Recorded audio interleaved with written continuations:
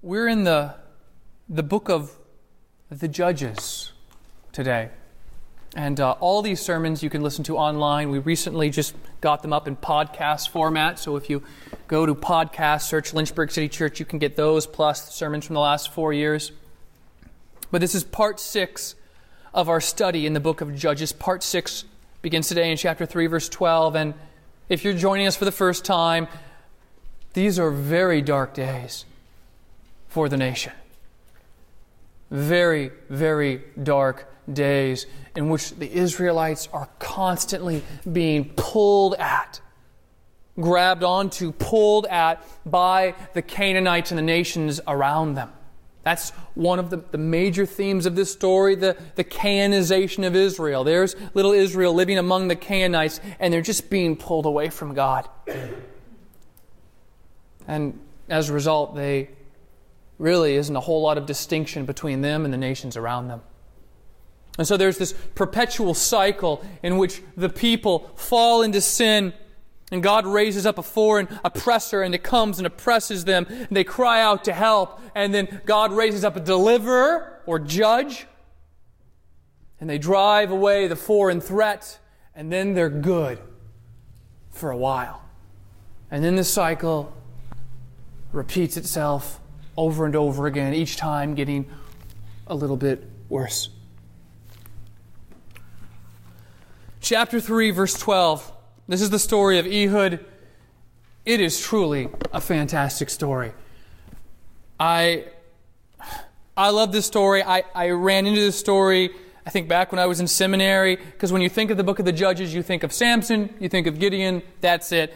If you've never heard of Ehud, you're in for a treat today. A real treat. This is epic, this is graphic, this is gory, this is beautiful, this has so many different moving pieces in it. I love it. Chapter 3, verse 12, part 6 of our series. And the people of Israel again, notice the word again. And the people of Israel again did what was evil in the sight of the Lord, and the Lord strengthened Eglon, the king of Moab, against Israel, because they had done what was evil in the sight of the Lord. They're not what right looks like. And so he strengthens Eglon, the Moabite king. And for those of you who don't know much about the Moabites, that's okay. They bordered Israel in the southeast, and the Moabites actually historically were somewhat related to the Israelites. Going back to the book of Genesis, the story of Abraham, the story of Lot, his nephew, the story of Sodom and Gomorrah. Might remember the story.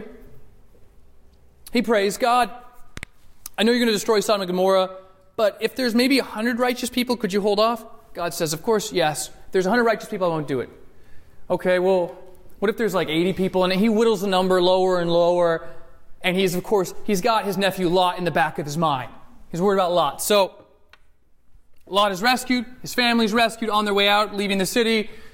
Lot's wife turns to a pillar of salt. She looked back, really, she longed back for her old way of life. Fast forward to the Genesis chapter 19, and Lot's daughters were feeling like I imagine a lot of young ladies sometimes feel today, probably worried that they're going to be single for the rest of their life, never going to meet a guy, never going to get to have kids. And so, Lot's daughters come up with probably the worst idea in the history of ever. You can read about this in Genesis 19. I'm paraphrasing it. The daughters come up with this great idea to get their dad drunk, then have sex with him, so as to impregnate them. At least we'll get to have kids. The oldest daughter gives birth to a baby boy named Moab. Okay, these are the Moabites. And these are the same people that God is now strengthening because of Israel's wickedness. Of course, you know, Ruth, she was a Moabite. And the Israelites just in general had a very low view of the Moabites because of their ancestral origins. That's a hard phrase to say. Their incestuous ancestral origins. They didn't really have a high opinion of these guys, even though they were kind of related. Lot's Abraham's nephew. But these are the Moabites, and God is now strengthening them. Verse 13, he, Eglon, gathered to himself the Ammonites. Quick note on the Ammonites, because I said Lot had 2 daughters. The younger daughter after she slept with her dad, got her pregnant. Her little baby boy, father of the Ammonites. Okay? Really bad idea. Really bad. And the Amalekites, and went and defeated Israel, and they took possession of the city of palms, and the people of Israel served Eglon, the king of Moab, 18 years. So, 18 years, they have been living at the hands of Eglon and the Moabites. And Eglon has taken the city of palms. This most likely is a reference to Jericho. Remember, Joshua fought the battle of Jericho? He's taken the city of palms. Eglon seems to kind of be oblivious to the curse that Joshua put on Jericho. Like if anyone ever comes back, rebuilds this place back in Joshua chapter 6, he seems to be kind of oblivious, but that is what he set up as his kind of base of operations. It would have been just outside the Moabite border with Israel, but in Israelite territory. And right away, something that you might not notice, but it would not have escaped the notice by any means of any Israelite, and that's Eglon's name, because Eglon's name has already been caricatured by the narrator, pointed out in such a way that everyone would have thought it was kind of a joke. See, his name comes from a word meaning bull or calf, which also has similar meanings with the word round and rotund. So the author's deliberately pointing this out. And yet it is this Moabite king that God has chosen to strengthen to punish Israel. Now going on 18 years because of their treachery. Then the people of Israel cried out. Verse 15. They cried out to the Lord. And the Lord raised up for them a deliverer, Ehud, the son of Gera, the Benjaminite, a left-handed man. The people of Israel sent tribute by him to Eglon, the king of Moab. They cry out. We talked about this because they did the same thing back in the story of Othniel last week. The people cried out. They cry out because this is an uncomfortable situation. When you're in uncomfortable situations, you cry out. Whether you stub your toe, whatever it might be. When you experience discomfort, you don't like it. Well, neither do they. And so they're crying out. But as we said last week, when they're crying out, this by no means should be understood as anything but what it is. They're crying out. Do they want God's help? You bet they want God's help. I don't care who you want. If you're in a tough situation, you've been dealing with for 18 years, you're going to want God's help. But this is not a cry of repentance. This is not a plea for forgiveness. It's simply a cry because they want God's divine aid. They want God's help. They just don't want Him. They want all the blessings just without the obedience, just without the commitment. And today we might call this cheap grace, easy believism. That's what comes to my mind when I think about this. Cheap grace, easy believism.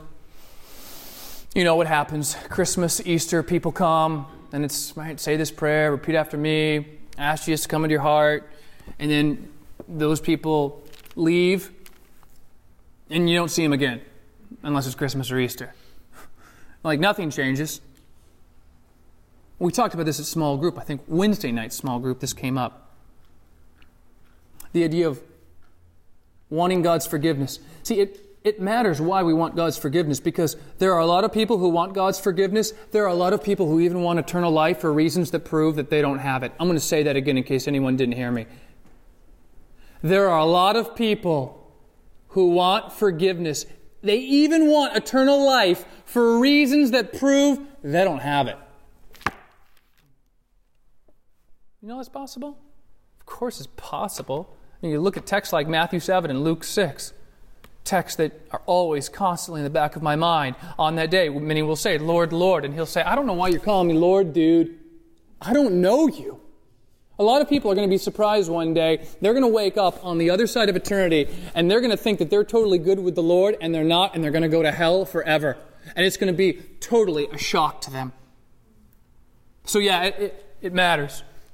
They're crying out for help. They want God's help. They don't like being at the hands of the Moabites now for 18 years, but that's all they want. They don't want to repent. They don't really want God's forgiveness. They want like all the blessings from God without any of the commitment or obedience to God. That's them. I can say this all day long. Like, God's not this ATM machine that you're going to come and take and just make all these withdrawals so that you can then go and buy the idols that you want for your own life. God doesn't work like that. God won't be used as currency for the purchase of your own idols. Right? You come to God, why? Because I want God, because I want Jesus, because I love Jesus. That's why I come. It's not why they're coming. They're coming because, well, they're hurting, and they don't like hurting. Who likes hurting? They don't like hurting, no more than the next guy. But they don't want to repent. They don't want forgiveness. They want to cry out. They want His help, but nothing more. They want all the blessings, all the good things from God without any of the obedience or the commitment to Him. And yet, what does God do? I know what I would do if I was God. I'd be like, you're crying out for help? You've been there 18 years? Yeah, you can sit there for another 18 years. That would be my mindset. You're not ready to repent? You don't want forgiveness? No, that's fine. Sit there for another 18 years. It's a good thing that I'm not God. It's a good thing. Notice what He does. Notice what He does. He raises up for them a deliverer, Ehud. Yeah, I wouldn't have done that. But He's merciful, right? And you can see maybe a little glimpse of gospel coming through the pages here. Why should He send His Son Jesus for us?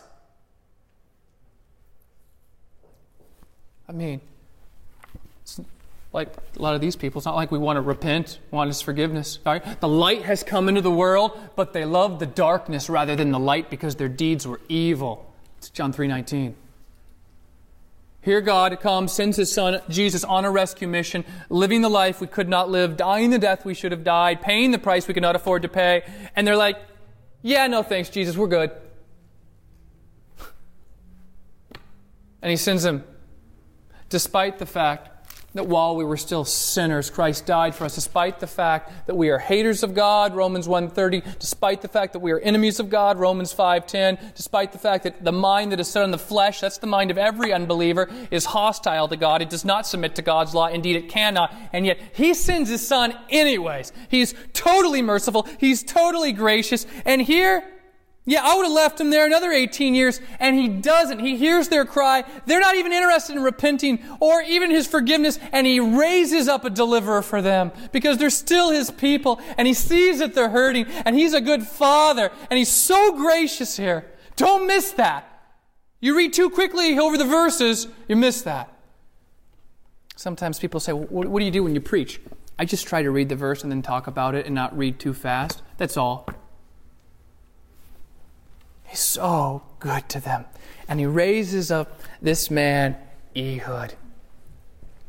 A left-handed man at that, on his way to bring tribute to King Eglon, the king of the Moabites.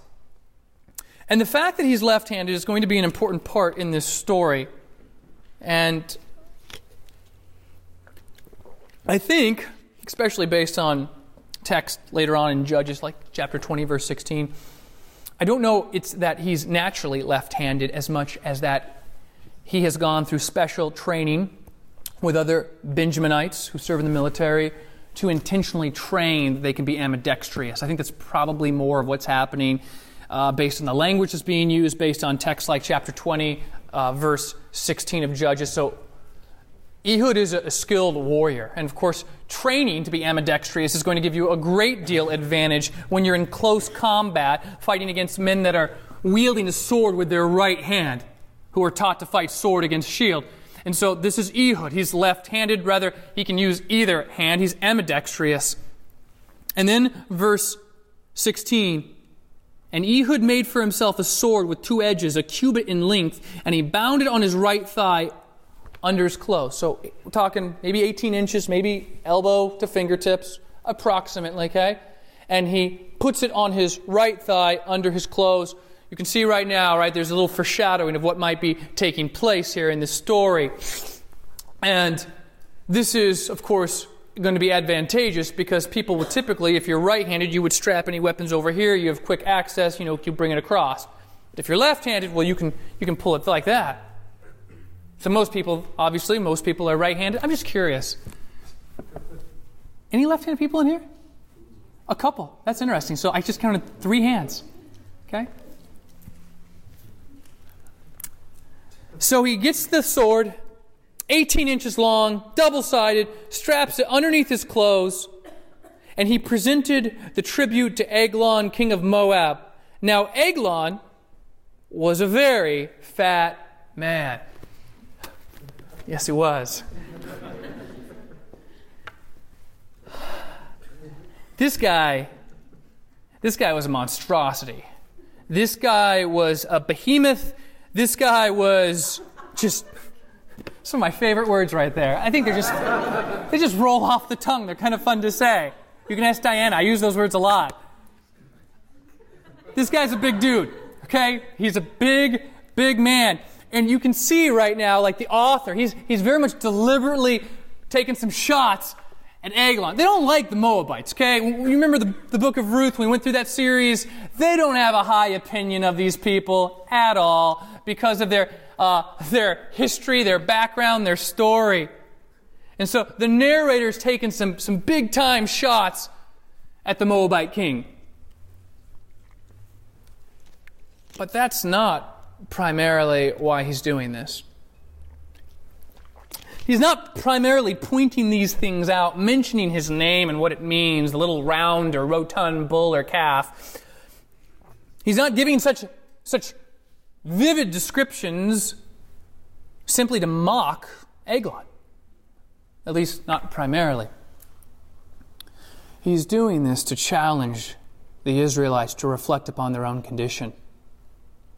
See, far being from the people of God that they claim to be, far being from the church, right? I'm a Christian. Far being from the claim as the people of God, the Israelites are not so much at all in their Canaanized state, in which you could probably hardly tell a difference between the Israelites and the pagans that lived around them.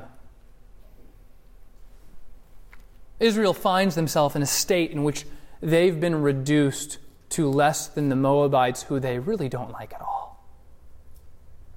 Right? Here it is, okay? Here's the narrator saying, here's Eglon, what a fatso, what a behemoth, what a monstrosity. Everyone's laughing, kind of like everyone was a few minutes ago. And then he says, and you're less than them. They own you. You're their pet. And I use the word pet because I've got to keep it GPG in here, but there's other words I could have used, right? That they own them. Israel, they're their pet for 18 years. And so he's pointing out all these things, but not primarily to mock them, to primarily say, check yourself, Israel. Because you've been reduced for the last 18 years as less than these jokers here. So yeah, laugh it up. That's how far you've gotten from God. You're a Christian? Some of you would say you're a Christian. And like the Israelites, if someone found out, they'd be like, what? For real? No way! That's a problem. If that is a conversation that happens. If the world can't tell a difference between you and it. That's a problem. And that's the jam that they're in right now. And they have been. And that's why they've been under the thumb. They've been owned by Eglon and the Moabites now for 18 years. It's a true reality check. He's not primarily trying to make fun of them, at least not primarily. He's trying to get Israel to check themselves. So, we continue. Verse 18, and when Ehud had finished presenting the tribute, they're having to bring this, who knows how much, how often, just to live. He sent away the people who carried the tribute, but he himself turned back at the idols, that's a problem, near Gilgal, and said, I have a secret message for you, O king. And he commanded silence, and all his attendants went out from his presence. The reference to idols is troubling, not surprising, troubling, Because here is some concrete examples of the problems that have already been cited in this story. Problems that go back to chapter 2, verse 2, when God sends the angel of the Lord to come to give the people a final warning. And one of the things he says is, you were supposed to tear down their altars. You were supposed to destroy their idols. And then you go to chapter 2, 11 to 13, and now they're actually worshiping their idols, their pagan gods. In fact, what this is probably evidence of this religious syncretism that has worked its way into Israelite culture and society, where Israelite says, no, we're good, we're worshiping God. And simultaneously are worshiping and including in their worship the pagan deities. Okay? This is the concrete examples of the problems throughout the book of the Judges, where really they've got one hand on God, and yet they've got another hand on the idols that they just stubbornly refuse to let go of. And they think, oh, well, this is going to work out, right? We can have it both ways. No, you can't have it both ways. You can't have it your way. It's not Burger King. It's not going to work out that way at all, right? Because our God, He's a jealous God. He demands total allegiance, total surrender, total commitment. He's not looking for fair-weather disciples. And here is, once again, part of the problem, is they've got one hand on the Lord and one hand holding on stubbornly to the idols in their own life. No, you can't have it both ways, Israel. And then, of course, Ehud arranges this private meeting. And Eglon sends out all his attendants. Eglon is dumb. If you read this, the verses we're about to come up on, this is risk assessment. Okay, this is.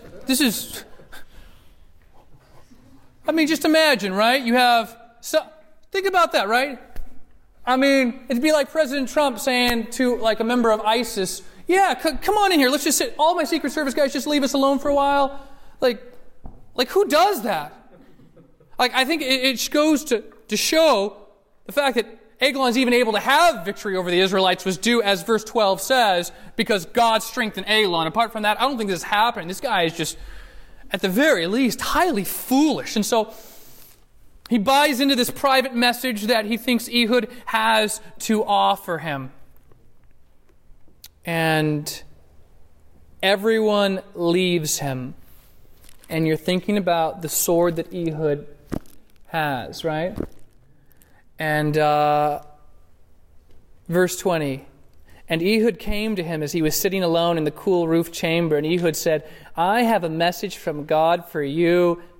And he arose from his seat, and Ehud reached out with his left hand, took the sword from its right thigh, and thrust it into his belly, and the hilt also went in after the blade, and the fat closed over the blade, for he did not pull the sword out of his belly, and the dung came out.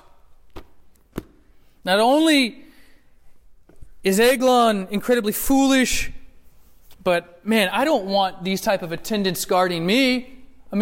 It's one thing, right, if he says, I'm going to talk to him. But how do his attendants let him in with a weapon? Right?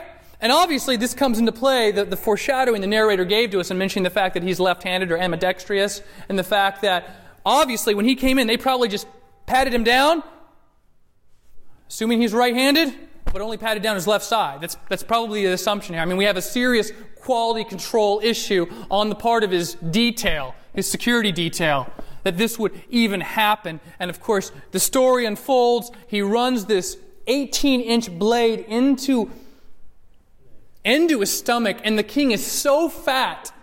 He's so fat that the rolls of fat just roll over beyond the blade, even the handle.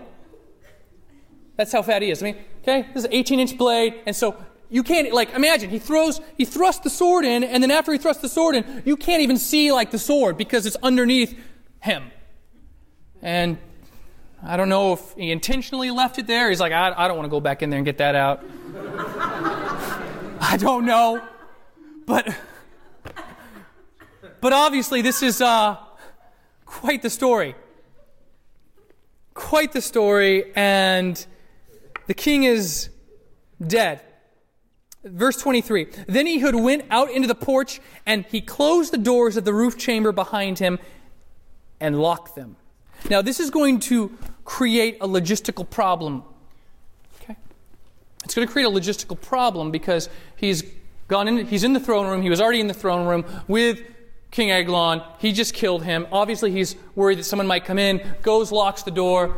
But what's the problem if you lock the doors? He's locked in, right? Not a trick question. He's locked in. So how is he going to get out? This is a question. I want you to think about this. How is he going to get out? I know, we talked about this already. Verse 24. When he had gone, the servants came, and when they saw that the doors of the roof chamber were locked, they thought, surely he, Eglon, our king, is relieving himself in the closet of the cool chamber. And they waited till they were embarrassed. This is a hot climate where they live, and this is a large man with a lot of stuff that came out of him, and it's going to smell real nasty, okay? Real nasty in the heat of day, and they're starting to get embarrassed, but they're assuming he's just using the bathroom. And if I wasn't reading this, if someone walked in here, they'd be like, are we in church? It's a crazy story. So they're embarrassed, but when he still did not open the doors of the roof chamber, they took the key and opened them. And there lay their Lord dead on the floor. Ehud escaped while they delayed. He passed beyond the idols. That's not good. And escaped to Seirah. The irony, the humor of the situation, it would not have escaped the Israelites. It has not escaped your attention here in 2018. It would not have escaped their attention. They would have been laughing hysterically over this story. They would have been happy. They would have been excited. But it raises the question, how did he get out?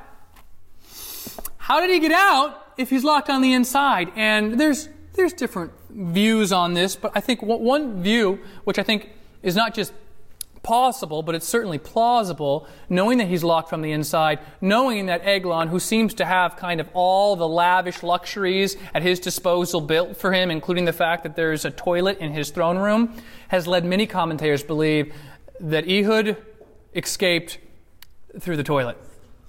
That is probably what and how he escaped, through the toilet. Which, if that's the case, you can say he is really all in and very committed to doing this very dirty job. You understand now why I said this is such a cool story. And once again, it wouldn't have escaped the Israelites. Their reaction would have probably been much like yours, if not even stronger. And so here, Eglon, the little fat calf, the little monstrosity, the ruler of the mighty Moabites, is now reduced to nothing more than a corpse and a pile of poop. Right? The narrator is making sure that he points out all these details. Good news. Good news. Verse 27. When he arrived, he sounded the trumpet in the hill country of Ephraim. And then the people of Israel went down with him from the hill country, and he was their leader.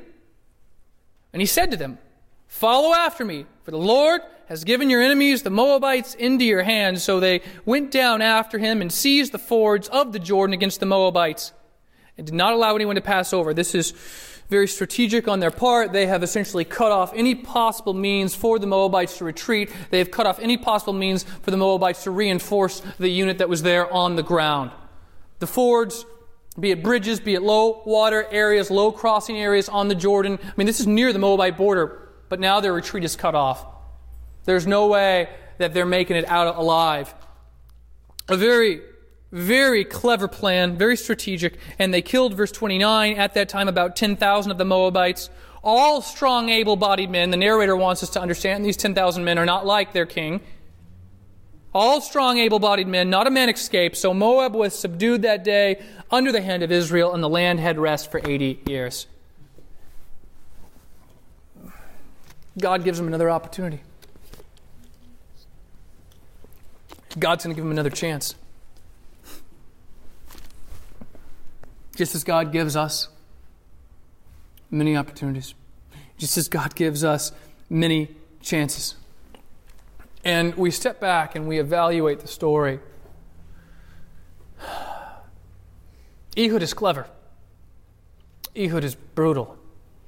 And we certainly can find, I think, amusement by Ehud's wit, by his deception, by his commitment.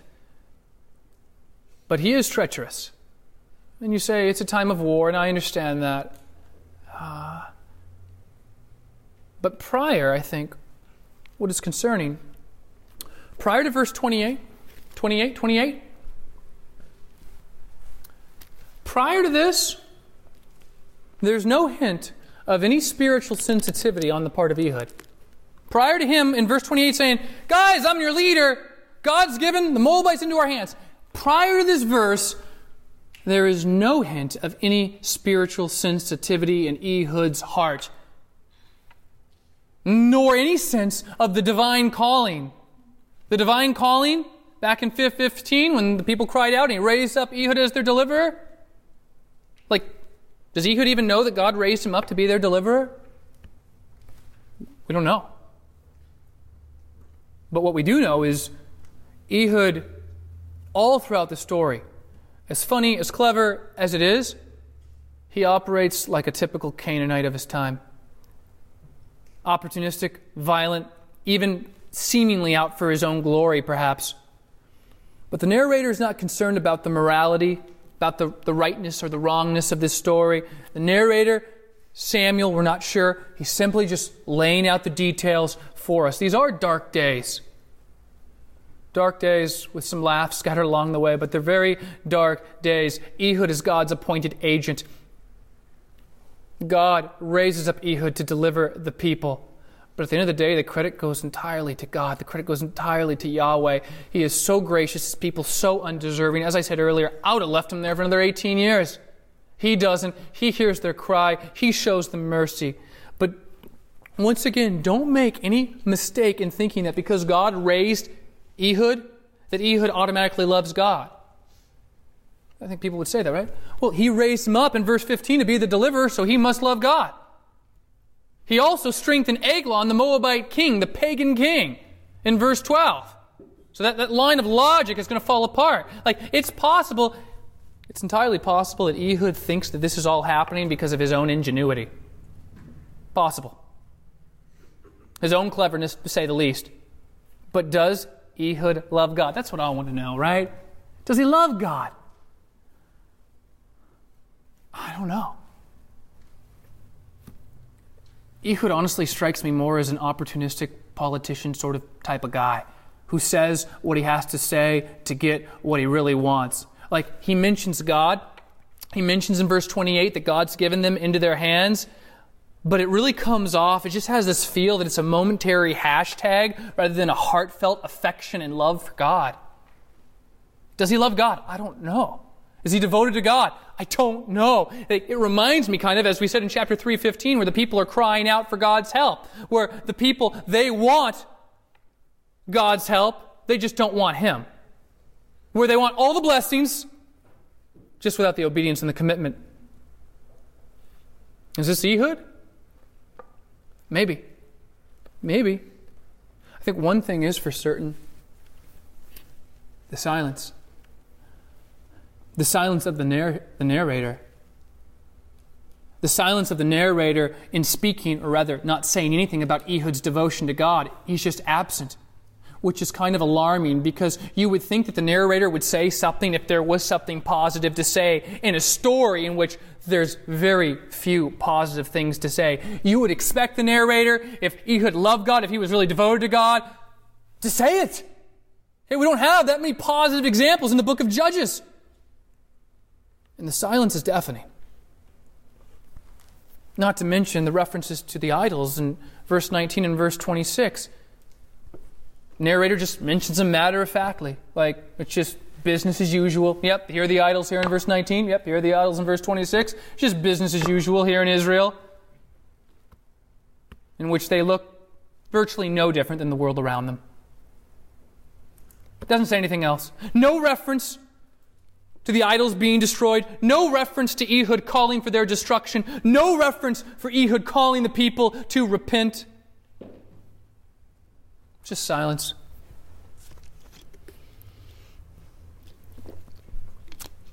It really seems like Ehud would probably call him, let me use air quotes, a cultural Christian.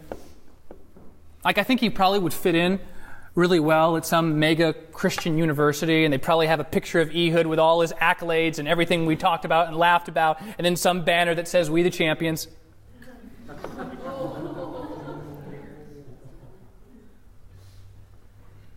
And like the narrator, my goal isn't to mock such an institution of higher learning.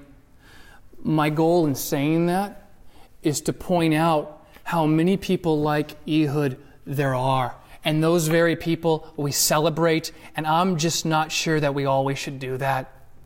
Because they mention Jesus one time in one line of a speech, and yet the rest of the time they look like, they talk like, they act like the rest of the world.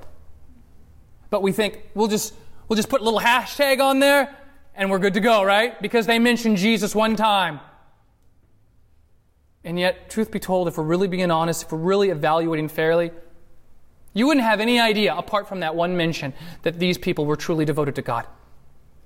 At all. I'm not trying to be Johnny Raincloud here. It's a great thing that they've won. It's a great thing that they've defeated the Moabites. But wouldn't it have been a better story if, in addition to killing the Moabites, they also killed sin? They also destroyed idols. They also obeyed God. They also repented from their sins. They also sought the forgiveness of God. Wouldn't that have made a better story? I think it would. And the world, no doubt, would look at this story and they judge Ehud entirely differently than I am today. I mean, it's an amazing story, and they probably would be far less critical, if any, at all. But then again, that's the nature and the problem for these people. They look and act more like the world than they otherwise should. That's how Israel got in this mess in the first place. The theme of the book of the Judges is the Canaanization of Israel, in which Israel is looking more like the world around them. They're supposed to be different. Church, we're supposed to be different. And many times, we're no different. Where people would say, "Oh, you're a Christian? I'd have no idea that you were a Christian." That's the nature, that's the theme absorbed through almost every page of this book. And unfortunately, the same problem for many people today who claim to follow God is that they hold on to Him with one hand and they hold on to their idols that they've made for themselves, and yet they haven't destroyed with the other hand. Remember the references? There they are, right? Wanted to have it both ways, right? I got Jesus in one hand, and I got my idols that I just stubbornly refuse to let go of in the other hand. You know, maybe Ehud does love God. Maybe I've just been entirely too hard on him. Maybe he really is devoted to God. But once again, you would think that the narrator would say something if that was the case. So few positive examples of what right looks like in this book. So maybe Ehud is the story of a bunch of maybes. And yet it's also the story of God, who once again is the true hero, in which He shows compassion toward His people, even though they didn't really want Him, even though they didn't really want His forgiveness. The light has come into the world, but they loved the darkness rather than the light because their deeds were evil. And yet, He just is going to be merciful to them anyways. God is the true hero in this story. I wonder what people would say about our story, the story of the church. Would they wonder? Would they say, maybe they are Christians? Would it be obvious? Or is our story punctuated by the same ambiguity that this story is, with battles won and idols left and sin not really dealt with? That's Ehud's story. But my prayer is that that would not be our story. As the band comes, I want to pray for us.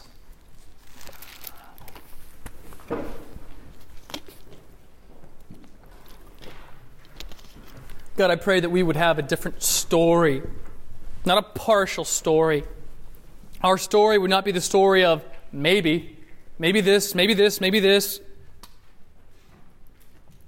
God, I pray that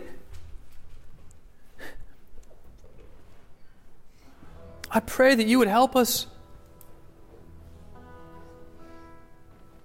as we stubbornly try to have it both ways, as we stubbornly refuse to not just let go of, but destroy the idolatry in our life, where we cling to you with one hand, but we cling to these other things that we've made, even ideas that we've created, with the other hand. That we'd let it go, that we'd be done with it, that we'd kill it.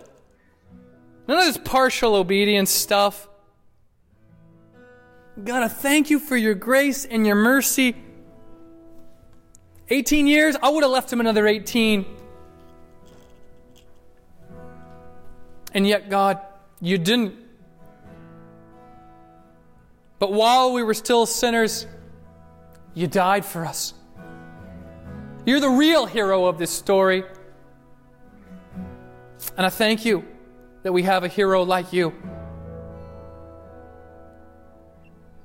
Amen.